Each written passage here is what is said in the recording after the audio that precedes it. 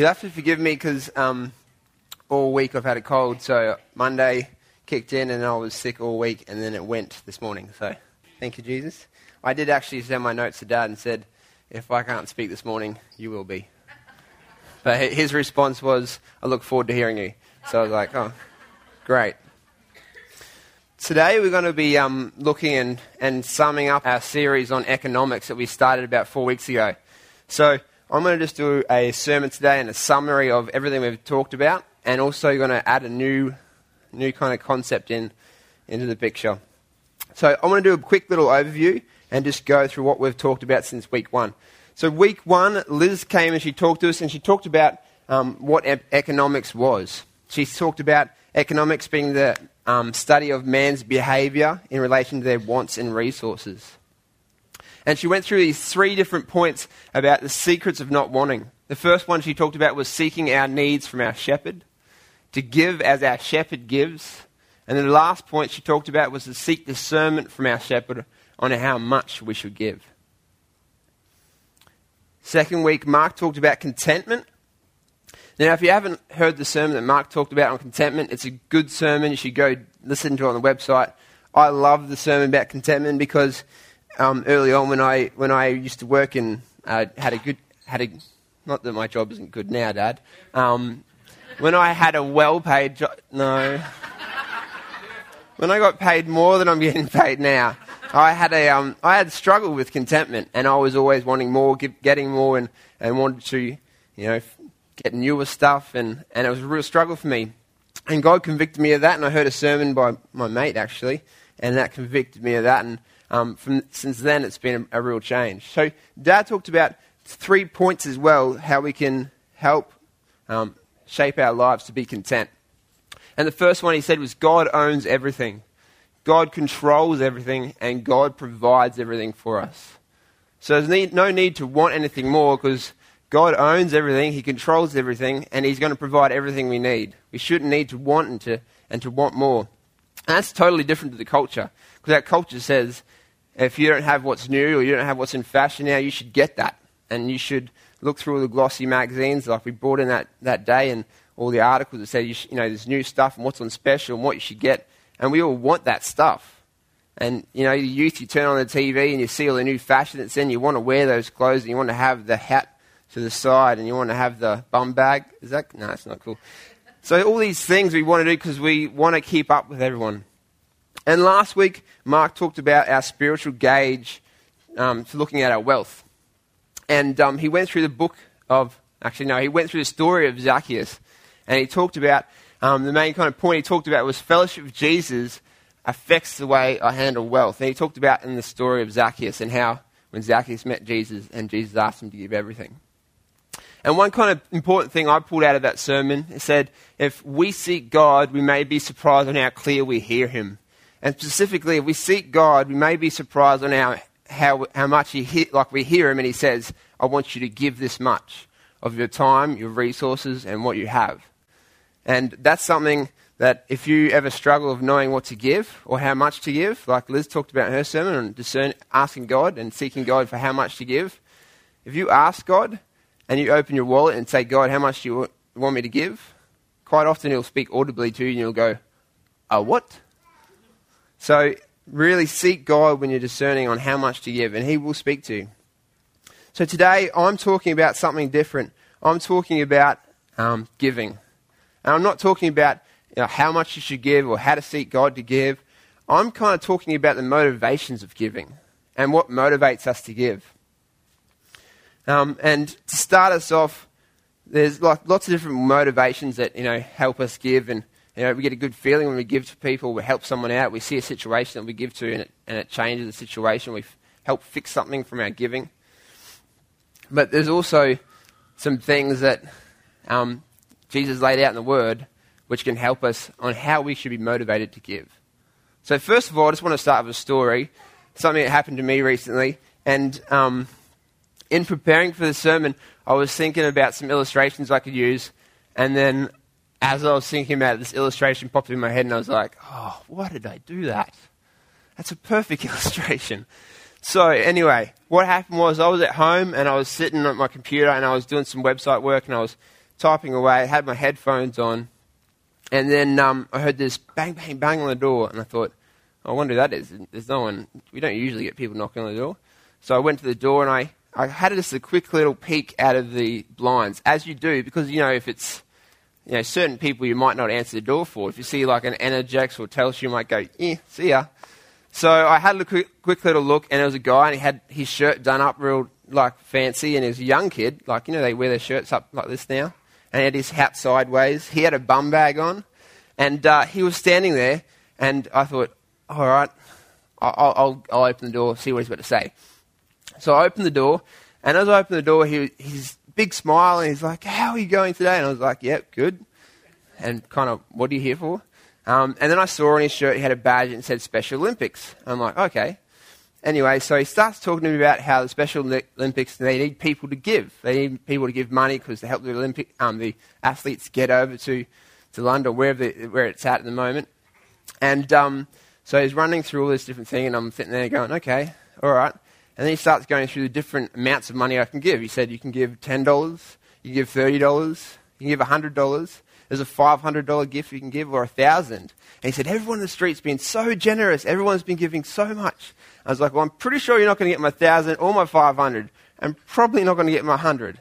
And I was sitting there, and he's talking to me, and I'm thinking in my head, there's a couple of thoughts going in my head. I'm thinking, maybe, how do I know this guy's legit? How do I know it's not fraud, If he's going to get my credit card details, how do I know he's just not going to take whatever I've got in there? And so I'm thinking that in my head, and also I'm thinking, I wasn't really feeling the passion to give, right?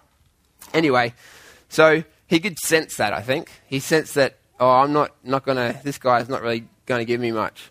And so he said, I know what I'm going to give you. And he opened his bum bag and he pulled out a little booklet. And he said, if you spend $30, I'll give you this booklet. And in this booklet, it has these little vouchers for Shell service station. It have drinks and packets of chips and magazines and muesli bars and all this stuff. There's about $30 worth of value in there. And I was like, boom, why didn't you say that to start with? I'll give you $30. You give me a voucher booklet for $30 of stuff I wouldn't normally be allowed to buy. And then, I feel good about giving. And so, it's a win-win. So I was like, sign me up. So I went into my office and got my credit card. I actually, while I was in the office, did a quick little Google search on the company he came from. So make sure, look legit. The Olympics, they're teaming up together. So I knew it wasn't fraud. And so I gave him my $30 and got the booklet. So as I was preparing for this sermon, and I was trying to think about illustrations of what motivates us to give, I was just like, why did I do that? Because my motivation was to give based on what I was getting back. My motivation was to give them based on the reward I was getting back. And sometimes, in our community, we allow our compassion to be driven by what we see happening from our giving or what we see coming back in a reward. What I mean by what we see happening by giving, you might give to something and you might see that need be fixed or something changed in someone's life or your time made a difference somewhere. But also with that comes an opposite kind of idea as well, and that's if we don't see a change, or as that guy, if he didn't give me that little booklet, I probably wouldn't have given. So my compassion, my generosity would have shrunk and shrunk and shrunk, and I probably wouldn't have given anything. And so if we don't see change sometimes from our giving, we probably wouldn't give as much because, I can't see any change happening from that. So sometimes our motivation is based on these things we feel or see happening or results. But the compassion that Jesus talks about is so different. It's radically different. And we're going to go through a passage of Scripture today, and it's going to talk about how Jesus asks us to give. And some of us might, when we're reading through this, might go, what? You're asking us to do what? And that's the kind of response Jesus is wanting to get from us. And this is the kind of motivation Jesus is asking us to have in relation to giving and our generosity. If you want to turn to your Bibles to Luke 6, and we're going to read through Luke 6. I'm going to put the verse up on the screen, but if you've got your Bibles there, turn to it and you can read through as we go. And as we read through, I'm just going to talk about each verse and kind of bring out some different things I'm seeing in the verses as we're going through it. So we go Luke chapter 6, and verse 27 is where we want to start. All right. Let's start. Luke 6, verse 27. But to you who are listening, I say, love your enemies, do good to those who hate you, bless those who curse you, and pray for those who mistreat you. I don't know about you, but Jesus, I don't hardly give to those people that I love most of the time. I forget to give to the people I love most of the time. I don't know you, but I don't pray for some of those people most of the time that are close to me or that are surround me and I love, let alone the people that mistreat me, or let alone bless the people that curse me. This is a bit different. And Jesus is saying, yep, this is different. I'm inviting you into something different. Let's continue. Verse 29. If someone slaps you on one cheek, turn to them the other also. And if someone takes your coat, do not withhold your shirt from them. So if someone slaps you on the cheek, they're not talking about your friend here. This is talking about your enemy. If someone slaps you on the cheek, this is your enemy. All right? This is someone that's probably not a very nice person to you. And if someone takes your coat, do not withhold your shirt from them.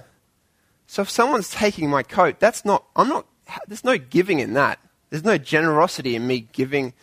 If they're taking my coat from me, they're stealing my coat, they're taking it from me. And Jesus is saying, and I want you to give him this shirt as well. This is really different. And I don't know about you, but if someone was to take my shirt or my jacket or what I owned, the first thing I'd be to do would be say, give me back what is mine. And that's not what Jesus is asking us to do here. And then he says in verse 30, give to everyone who asks. Give to everyone who asks, and if anyone takes what belongs to you, do not demand it back. Now, let's just read that first bit. Give to everyone who asks. So this is not giving to people because we can see a need or we can see there needs to be some kind of change in these people's life or we can see that our giving of our time or our money is going to help a situation. This is just giving to everyone who asks. Everyone. And he's saying, if someone takes what belongs to you, do not demand it back. I don't know about you, but this is kind of radical thinking, Jesus, because this is totally different to our culture. And this is totally different to what we're brought up to do. This is a bit different. And Jesus is saying, yeah, this is something different. I'm inviting you into something different. I'm inviting you to a different kind of generosity, a greater generosity. And it's not about giving more. It's about giving differently. And then he gives an overriding kind of application. And you would have heard this verse before. He says, do to others as you would have them do to you. We've heard that before, haven't we? Verse 32. If you love those who love you, what credit is that to you? Let me just read that again. If you love those who love you, what credit is that to you? It's interesting because, like, as I said, we struggle to give to people that we don't like. Or we struggle to give to people that don't like us in return or hate us or are enemies. And Jesus is saying, if we just give to those we love, what credit is that to you? This is interesting, Jesus. And then he says, even sinners love those who love you. In verse 33, and if you do good to those who are good to you, what credit is that to you? Even sinners do that. So this is really kind of different teaching that Jesus is teaching us here. He's really kind of different. He's saying, so if we just ask Jesus and say, Jesus, what I think you're saying is, you want me to do good, to give to be generous to people that are my enemies? People that if they had the chance to, they wouldn't even do something good for me? And Jesus is saying, yep. And so you want me to do good to give to be generous to people that could just turn my gift or turn my time and turn around and say and abuse it and maybe misuse it or be ungrateful or not be thankful for the gift I've given? Jesus is saying, I'm inviting you into something different. This is a different kind of giving, a different kind of generosity. Let's go to verse 34. And if you lend to those whom you expect repayment, what credit is that to you? Even sinners lend to sinners, expecting to be repaid in full. So in other words, simply lending to someone and expecting to get that back, everybody does that. You don't have to be a God-fearing person to do that. Jesus is saying you don't have to be a theologian to do that. Everyone does that. Look at our bank system. People love to give to people that are going to get something back in return. Don't you get a good feeling when you give to someone knowing they're grateful for it and they're going to give something back? But Jesus is saying, what credit is that to you? What credit is that to you? Jesus is saying, look, this is kind of opposite thinking. I'm inviting you into something different. Let's go to verse 35. But love your enemies, do good to them, and lend to them without expecting to get anything back in return. Let me read that again. Verse 35. But love your enemies, do good to them, and lend to them without expecting to get anything back in return. See, our problem is that when we give, we're always looking for something in return. Or we're always looking to see if what we gave fixed the scenario. And that kind of gives us a good feeling when we see something being fixed from our giving, or we see when we put our time into something or our money into something, and a result of our giving, someone's life's changed. Or something's changed from our giving. And if we don't see that, and we don't see that change, or we don't see someone being grateful for our giving, our generosity kind of shrinks. And our generosity kind of diminishes. And we probably don't want to give as much because it's being misused. Or they sold what I gave them, they use it for a different purpose. And Jesus is saying, don't ask for anything back in return. So we're kind of understanding this concept Jesus is taking us on now, aren't we? We're getting this idea of what Jesus is asking of us. Middle of verse 35. Then your reward will be great. I'm pretty sure Jesus said, don't expect anything back. And then he says, then your reward will be great. This is a reward? Okay. So I'm giving to someone who can't give me anything back. There's no reward there. I'm giving to someone who might not be grateful for my giving and might misuse my giving. There's no reward there. I'm doing good to someone who might not express gratitude towards me. There's no reward there. So where am I looking for my reward? Am I looking for my reward from the environment in which I'm giving to? Or am I looking to for my reward from the one whom the reward comes from?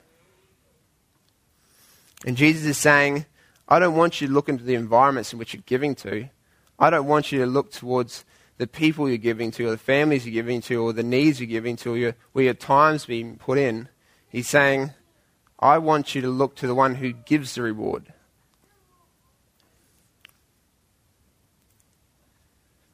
Then your reward will be great, and you'll be children of the Most High. So what he's saying is, you'll be children of the Most High. You'll be the most like God when you give like this. It won't be God. It will be the most reflective of God when you give like this. So this is a brand new way of thinking that Jesus is inviting us to. He's saying by our giving like this, it's putting us in this status, or it's putting us in this place where we're children of the Most High, the most like God. So what Jesus is saying here, our motivation for giving isn't what we receive back from other people, but our motivation to give should be something that reflects Jesus and makes us more like him. And Jesus says, yep, that's what I'm getting at. This is where I'm taking you. End of verse 35. Because he is kind to the ungrateful and the wicked. So here Jesus is saying the more we give to the ungrateful, who might misuse our gifts or might not do what we think we're going to do with our giftings, with the gifts we give them, or the more we give to the wicked who may abuse our gifts or who might not be grateful for our gifts, then the more we're like you, the more we're like Jesus, because that's how you gave when I was wicked. Like, that's how I was. And Jesus is saying, this is the exact kind of idea that I want you to take out of this. And our generosity shouldn't be driven by the need. Once we come back again, our generosity shouldn't be driven by the need, or shouldn't be driven by what we're going to get in return, but it should be driven by being reflective of our Heavenly Father. He wants us to give like the Heavenly Father gave for us. Verse 36, be merciful just as your Father is merciful. So, God forgave you, but you necessarily haven't forgiven everyone in your life that's done something wrong against you, have you? So, Jesus didn't come to me, or God didn't come to me and say, Nathan, I'm going to give you forgiveness. I'm going to give it to you for 3 years. 3 years. I'm going to give you forgiveness for 3 years, and that's like a kind of probation period. If after that 3 years, if you haven't forgiven everyone that you should have forgiven, or you've held grudges against, or if you're not at that standard I think you should be at, after 3 years, I'm taking that gift away from you. God didn't do that, did he? No, he was merciful. So we should give how God gave. God showed amazing mercy. So Jesus is inviting us to be merciful, and he wants us to be generous, just as our Father in heaven was generous. And we should be reflective of how God was generous and how his generosity was. Verse 37, do not judge, and you will not be judged. Do not condemn, and you will not be condemned. Forgive, and you will be forgiven. Will be forgiven by who? By God. Give, and it will be given to you. It will be given to you by who? By God. Not by the environments we're giving to, by God. A good measure, pressed down, shaken together, and running over, will be poured out onto your lap. For with the measure you use, it will be measured to you. So if you don't know what that last little bit means, where it says a good measure, pressed down, shaken together, that means like the bucket had some wheat put in it, and it was pushed down, pressed in, it was shaken around, and more put in it. It was full. So he's saying, give, and it will be given to you, a good measure, pressed down, shaken together, and running over. It's going to be abundant. This is what Jesus is saying. So this is the end of the passage we're going to look at. And so when we tie all these things up, and we bring it all back to what God's asking us to do, is Jesus is asking us here, he's saying, stop looking in the direction on which you're giving to. Stop looking in the direction of the need you can see, or where my time's going, and what that should be doing, and what that change that should happen from my giving my time or my money. Stop looking at the results of what's coming back to you, or what you think should happen with all that. And he's saying, give your time and your money to be reflective of how I gave to you. Not based on results, or not based on if they're grateful or not, but that's how I gave to you. See, Jesus died on the cross so everybody could have salvation, but not everyone has taken salvation. So Jesus, he died for everyone, those that would have a salvation and those that wouldn't. And this is the kind of giving that Jesus wants us to reflect, wants us to be merciful, and wants us to be gracious in our giving. And it's, as I said before, it's a greater type of giving. It's not about giving more. It's just about giving differently, because this is how God gave to us, and we need to be reflective of that. As I was preparing for this sermon, and as I was thinking what could sum it up, and it was only last night, so I hadn't even in my sermon notes or anything, and I just had this idea, this thought come in my head of something I'd heard before, a story I'd heard before, and I thought it just really encapsulated this whole kind of message. And I'm just going to give you a real brief. I've got the whole story written out. I'm not going to read it all because it's fairly lengthy. If you want to go into the actual details, you could go on the web and probably find it. It's a true story, though. And it starts with a pastor, and he's in London. And he's preaching at a church in London. And as he comes to the end of the sermon, a man puts his hand up and says, I've got something to share. I've got a testimony to share. Can I share it? And the pastor said, okay, you've got 3 minutes. Sound like anyone? So the guy got up after his sermon, and he gave this testimony. He said, I think the week before he was in Sydney, and he was walking down George Street, and a little white-haired man jumped out, gave him a tract and said, "Are you saved? If you died tonight, would you go to heaven?" And he said, I was so disturbed by this, so on the way back on the plane to London, I got back there and I called my friend and I said, "This what happened?" And he was a Christian, and I got converted, and now I'm a Christian. And so this pastor heard this story of this guy's testimony. And a little while later, probably about a week later, he flew to Adelaide. This pastor was in London to have a meeting with another church. And while he was there, at a conference, I think it was, a lady came up to him afterwards and had something she wanted counselling with. And so as he was talking to her, he wanted to kind of gauge how she became a Christian, if she was a Christian, or where she was at. And she said, just 3 weeks ago I was in Sydney and I was doing some shopping and I was going down George Street. And this little white-haired man jumped out, gave me a tract and said, "If you died tonight, are you Christian? If you died tonight, would you go to heaven?" And she goes, "This disturbed me. So when I got back to Adelaide, I talked to one of my friends. She was a Christian. And I just got converted a week ago. So anyway, he flew home and he was talking at some conventions back in London. And after he was talking in this convention, he shared some of these testimonies that he had heard of. And there was like 2 or 3 pastors that came up afterwards and said, "That same little old man, that's how I got converted." And this was not like a couple of weeks ago. These guys were pastors, and this was 10 or 15 years ago. A little bit later on, he was talking in the Caribbean, and he was at another conference, and he shared the same testimony again. And then some more people came up to him and said, "I got converted by this guy as well." And this was at a Christian conference for church pastors there, and they had the same story. So this guy's going, "Man, this testimony, this guy, something what's happening here is amazing."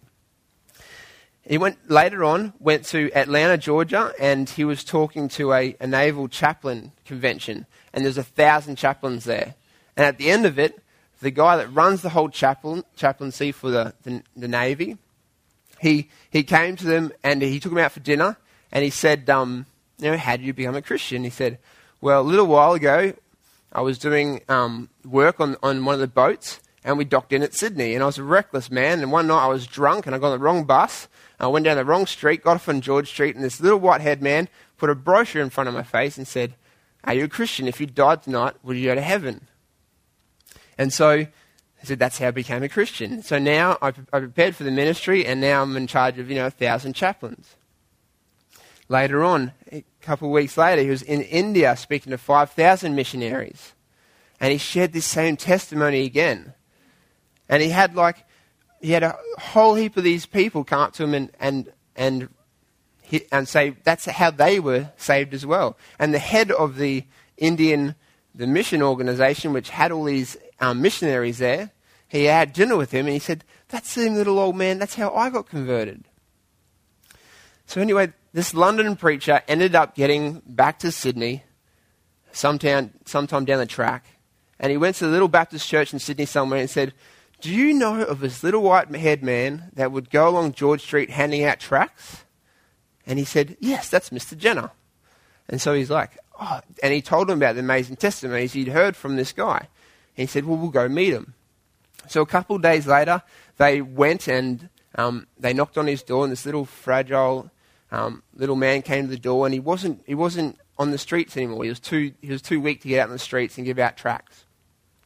And so they sat with them and they gave him a cup of tea and spent some time with them. And then he started telling them about all the testimonies he'd heard. And the little man said that in his time when he was a reckless guy back in his time, and one of the guys that he used to spend time on a ship with, who he used to give absolute hell to, was a Christian, and he, when he was in his roughest time, came to him and shared the gospel to him, and he got saved. And he said, "I made a promise of God that every day I would share the gospel at least 10 people." And so since then, which was 40 years ago or 50 years ago, he said, every day I would share the gospel for at least 10 people. And on the days that I couldn't, I would make up for it in other times. And so he said, and in my later years, the most time when I found the most gratitude from people receiving these tracts was on George Street. And they did the tally up of how many people this guy would have shared the gospel to or witnessed to. There's 147,000 people over a 30 or 40 year period that this guy had shared his testimony to. And he said, until now, I have never once heard of anyone coming to Christ from that. So in this 40 years of him giving, he had never heard of any fruit from his giving. And this is a perfect story. When I remembered it, I thought, isn't this just exactly how God wants us to give? He wants us to give without seeing the fruit of what our giving, or without seeing the direct impact that our giving might be. So often we want to throw the seeds out, we want to grow the seeds, and we also want to harvest at the same time. But God's saying, just throw the seeds out. Like, be a giver like I gave to you. That's how I want you to give. And so that kind of sums up the idea I was talking about today about how Jesus is asking us to give greater, a different kind of giving that Jesus is inviting us to. And it's powerful, isn't it? When we give like Jesus gave to us. It's a different kind of giving. It's a different reason for giving. And so as we finish this series of economics, next week we have our workshop. And if you haven't signed up to come to that workshop because we're not just going to be talking about more information and you can grab these concepts a little bit more or try and understand giving a bit more, but we're actually going to be putting some of this into practice. And it's not going to be just theory, but we're going to start doing some of these things and giving how God wants us to give, to not just to people in our church, but also people in our community. So I just want to pray now and close in prayer and just take this message. And if you feel compelled on how God wanting you to give, and you feel convicted that you haven't been giving, just remember this is how Jesus gave. And the only thing we have to do is be reflective of how he gave for us, how his generosity was. Let's just pray. Dear Lord, we just thank you for this morning, and we can read your word, and we can read even how complicated this message is, or how much it really hits us, and it's just so counterculture to our culture is. But we would read the words and we would obey you, Lord Jesus. We would learn to give differently, Lord. You invite us to a different type of giving, and we just pray that, we just ask that you would help us to give like you gave. It's not easy because we live in this world of culture, and we want to see fruits, and we want to see what's coming back, and we want to see results. But that's not how you gave for us, Lord. And we just thank you for the gift of salvation that you gave for us. And then you died on the cross to save us from our sins, Lord. And that act of generosity you gave for us, Lord. So we just thank you today, Lord, for this message. We thank you that you can empower us to give like you, Lord. And we just ask you to bless us today and the rest of this week. In your name, amen.